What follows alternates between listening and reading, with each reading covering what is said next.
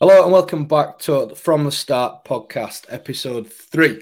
Hope you enjoyed episode 1 with Rusty Furman, episode 2 with Gary Curtis. If you've not yet checked them out, go back and find them on any podcast provider except iTunes. We're having some iTunes issues, and the Gary Curtis one is on YouTube. But with episode 3 today, I was looking around and I found this quite remarkable story of a firefighter from West Midlands who climbed into an active volcano. And I thought it'd be very remiss of me not to get John on to have a chat about that situation, but also his life as a firefighter. So I welcome to the podcast, John Conway. Nice one. Thanks for having me. It's a pleasure. No, how you doing, mate? How's lockdown? Obviously, being at fire service, it's a bit different. Yeah, it is a little bit different. Still working, obviously, so it's probably keeping my own sanity, really, being able to go out. But yeah, just adapting to quarantine life. Yeah, pretty much the same for me. Only difference is my kids are at home all the time and my wife's working from home. But yeah, being in the same trade as you, I've still been going to work and stuff. So yeah, it's not been too different. So talking about that then, John, growing up, where did you grow up and where did the fire service idea come from?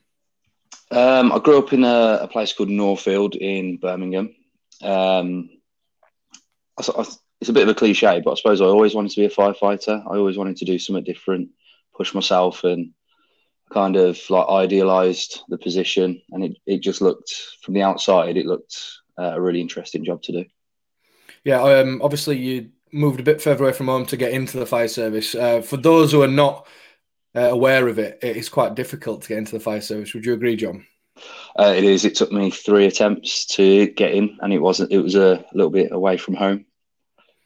So yeah, it is quite tough.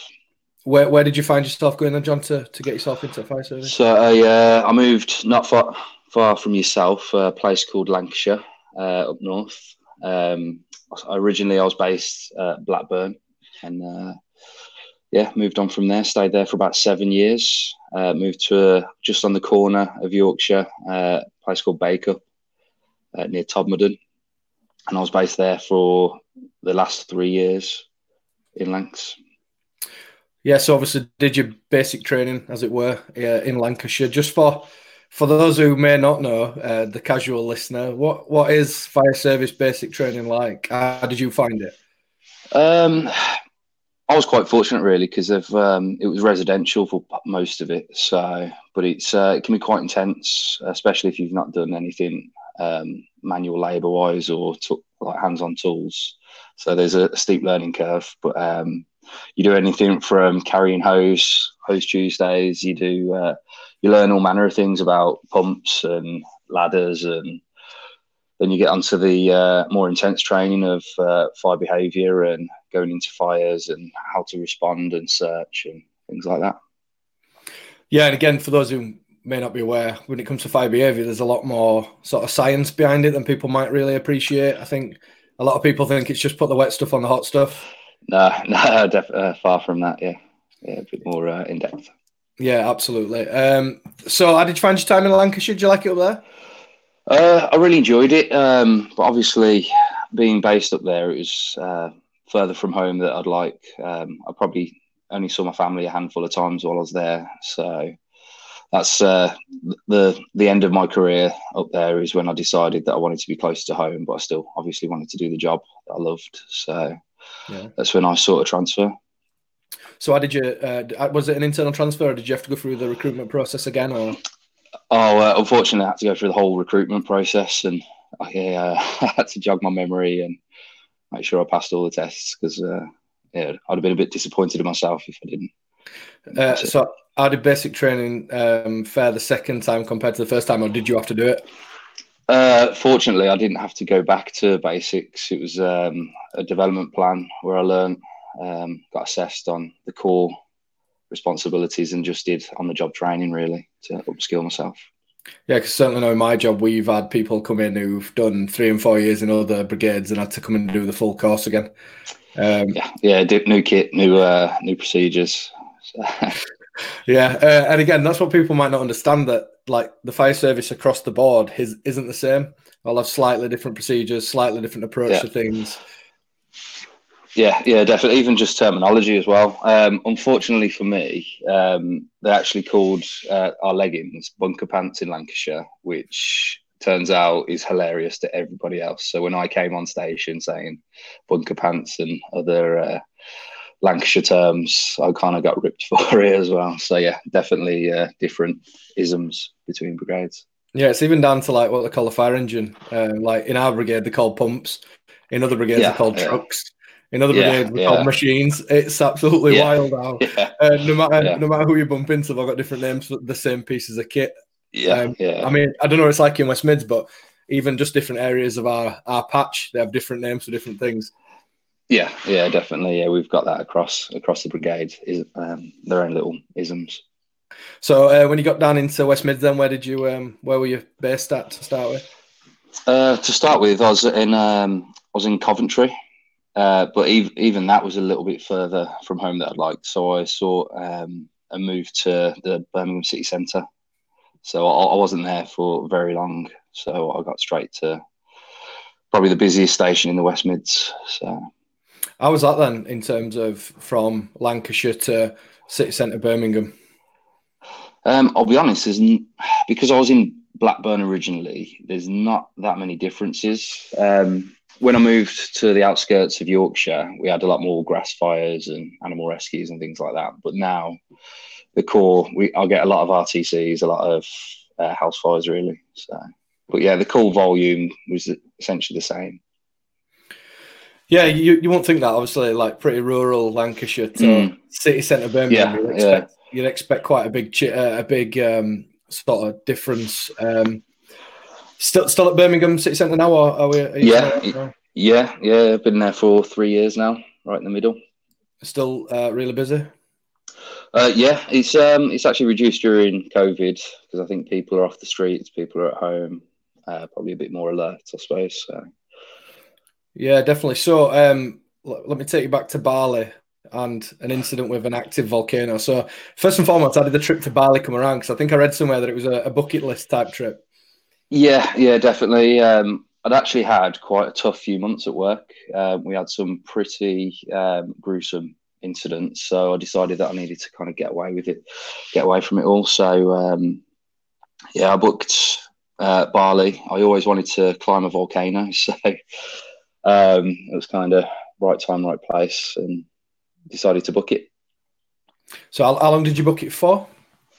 I went for, it was roughly about 4 weeks. I was there for quite a while, all of February. So I planned to be there for my birthday. So, how did you find it then, Bali? Because it's not somewhere I've ever been.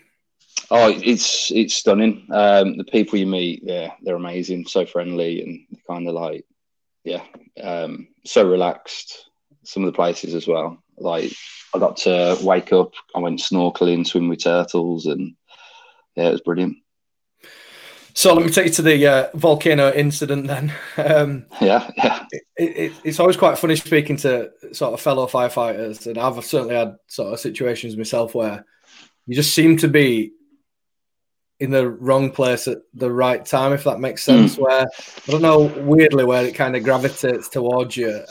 So just talk us through that day then of sort of climbing the volcano and then the incident that occurred. Yeah, so I signed up for a sunrise trek. So I woke up, it was pretty early, it was probably 2ish in the morning. So we got a coach, it was a taxi. We got to the base and we spent about 5 hours just walking and climbing different bits to get to the top. Obviously, it was quite humid and sweaty as well at the time.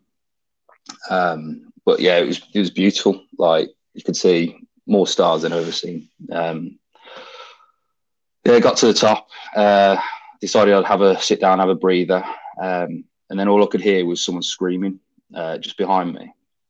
So a couple of strangers I knew that were on the trip, like we were in a cohort. I kind of threw my bag to them and just said I was going to just see if everyone was all right. Which I was met with a Balinese lady, and she was just pointing into the crater. It was quite dark, and I'd asked what had happened, and she said someone had fallen in. I said I could help. I had some medical training with the fire service, and she kind of ushered me and tried like kind of push me towards the crater, and I was just looking, thinking, how am I going to get down there? So I've kind of I found like a shallower bit. I've just started, just kind of instincts really. Just started kind of like trying to climb down, and it was more of a shuffle on my hands and knees. It wasn't really elegant. And all I was thinking as I was going down was, what on earth am I going to do? Because I was thinking, I've not got any trauma kit. I've not got anything. I've not got a board. There's no one I could look to, because as we work as a crew, you'll know that literally some people kind of gravitate towards trauma. Some people like to cut, and some people like to do certain tasks. And it was like, well, I'm on my own. So yes, carried on scuttling down, grabbing onto, there were like weeds and bits of tufts of grass as we're going down. And I've noticed there was a few people around her, a lady that was like lay down on her back, which was kind of a relief until I got there, and it was quite evident that I had no idea what they were going to do. They were actually trying to move her and drag her, which I told them to kind of leave her and stay put. There was 2 English-speaking guides. I've asked if there was an ambulance or an air ambulance on the way, and they said there's nothing like that there. I've started to look at the girl who was laid down, and I got someone to hold her in C-spine, so I got someone to hold her head.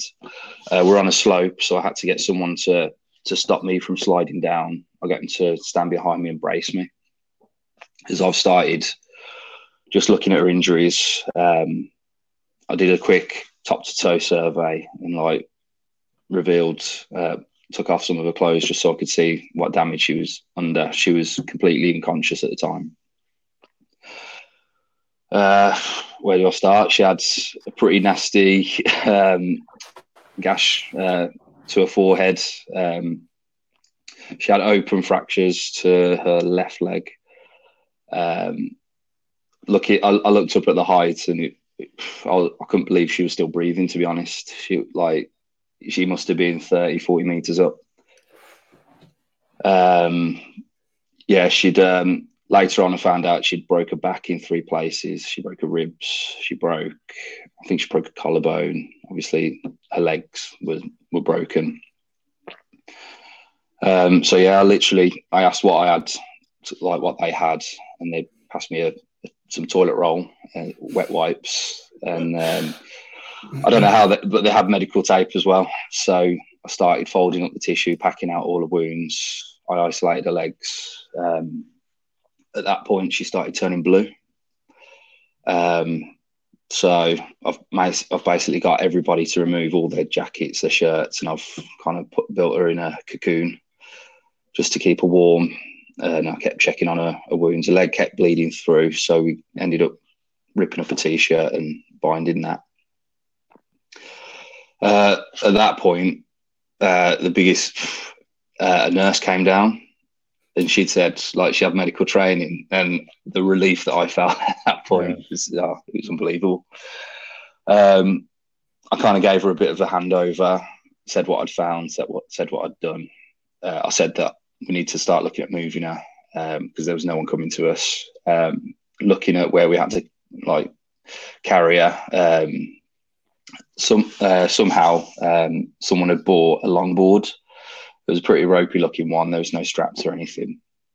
So I basically got log rolled her onto it. But I've obviously got the nurse to take C-spine, and we all I told everybody what I wanted doing to keep her isolated, and managed to get her on the board. I've bound her with my hoodie and everything else, t-shirts and things. And then I've basically talked everybody into how to carry her as in line and neutral as possible, really. And that's when we started. It took about an hour to get out of the crater itself, just to the top. And to do that, we've literally had to drag each other. There was ended up about 30 of us in total. And we've linked arms, and we've literally like dragged each other. To see it was pretty, like, you kind of like welled up just looking around, seeing everybody working.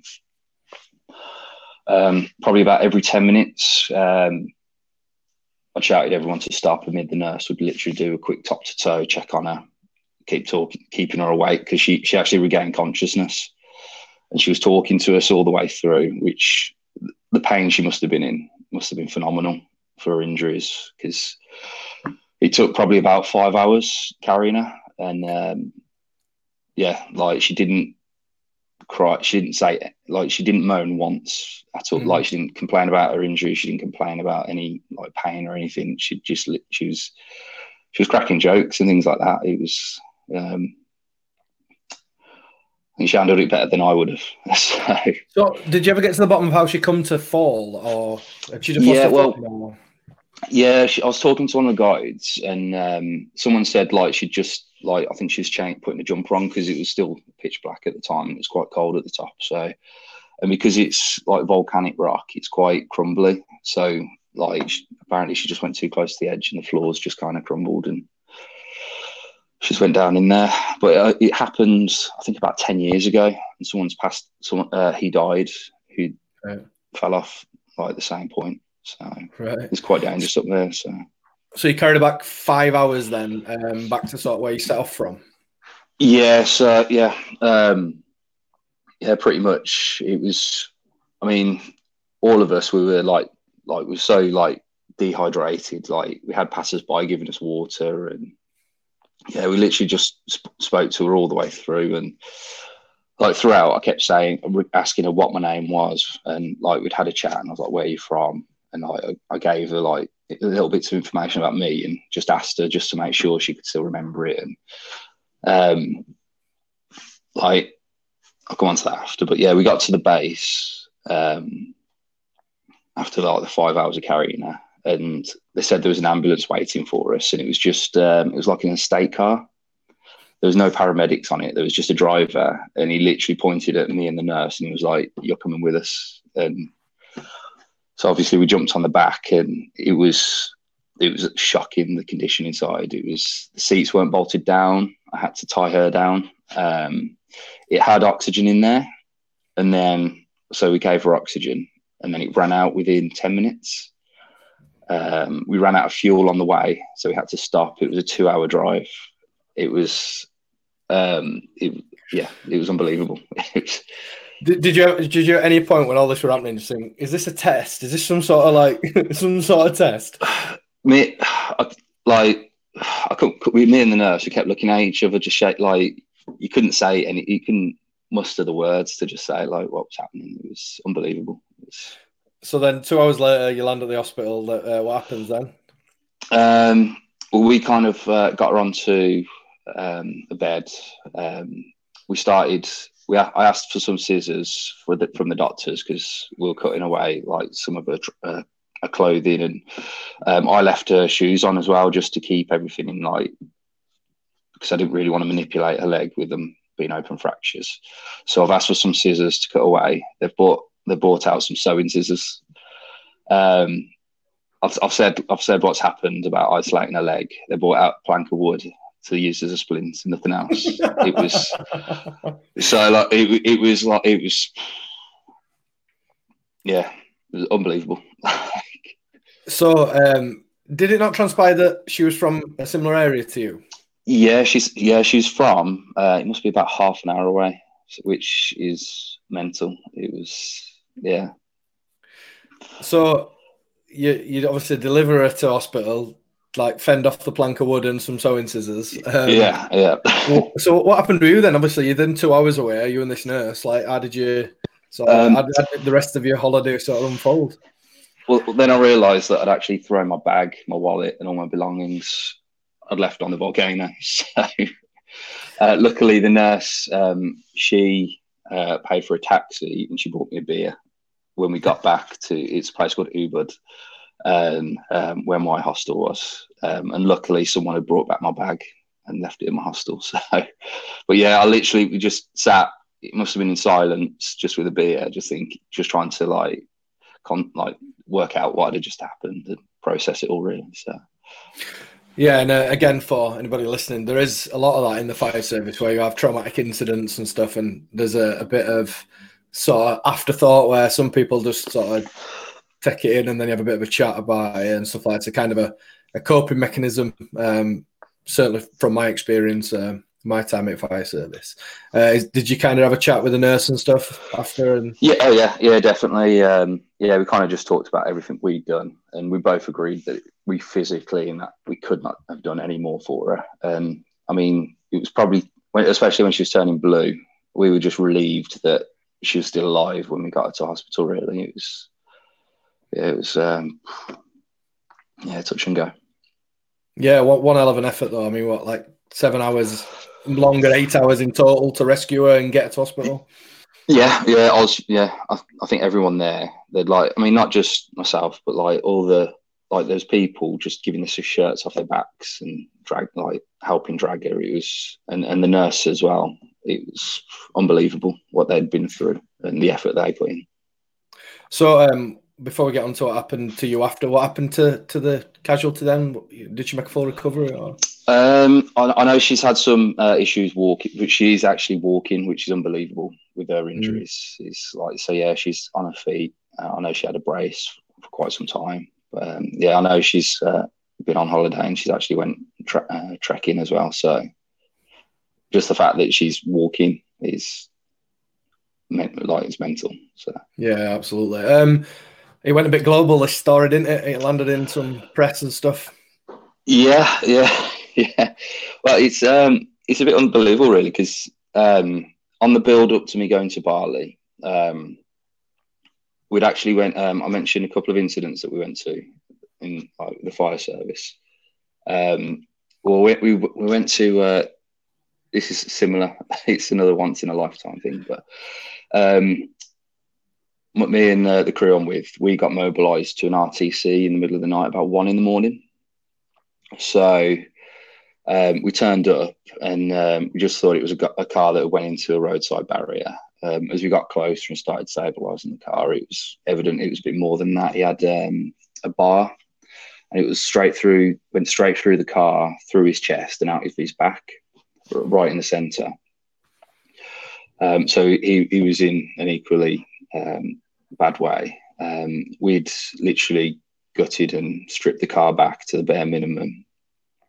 We've cut away all the seats and cut the bar off, and obviously got him on to a board and that. But at the time as well, we noticed that we're surrounded by. I'm cutting it short a little bit, but he was surrounded by roses, and he was on his way to propose to his girlfriend at the time. And then, so we got him on a board, sent him away, and then 2 weeks later, he's walked into the station with a bar in a bag, and he invited us to his wedding. That's absolutely wild. I know. So, and like the bar, I mean, I saw it come out. It was it took part of his liver, his lung, some of his stomach, and so the fact that he's walked into the station is just crazy. And this was only a few weeks before I went to Bali as well. So it was, that's crackers. Yeah, but from that, we got nominated for a Pride of Britain award. So that happened. So that was in the press, and then obviously when I landed, my boss had sent out a tweet about this.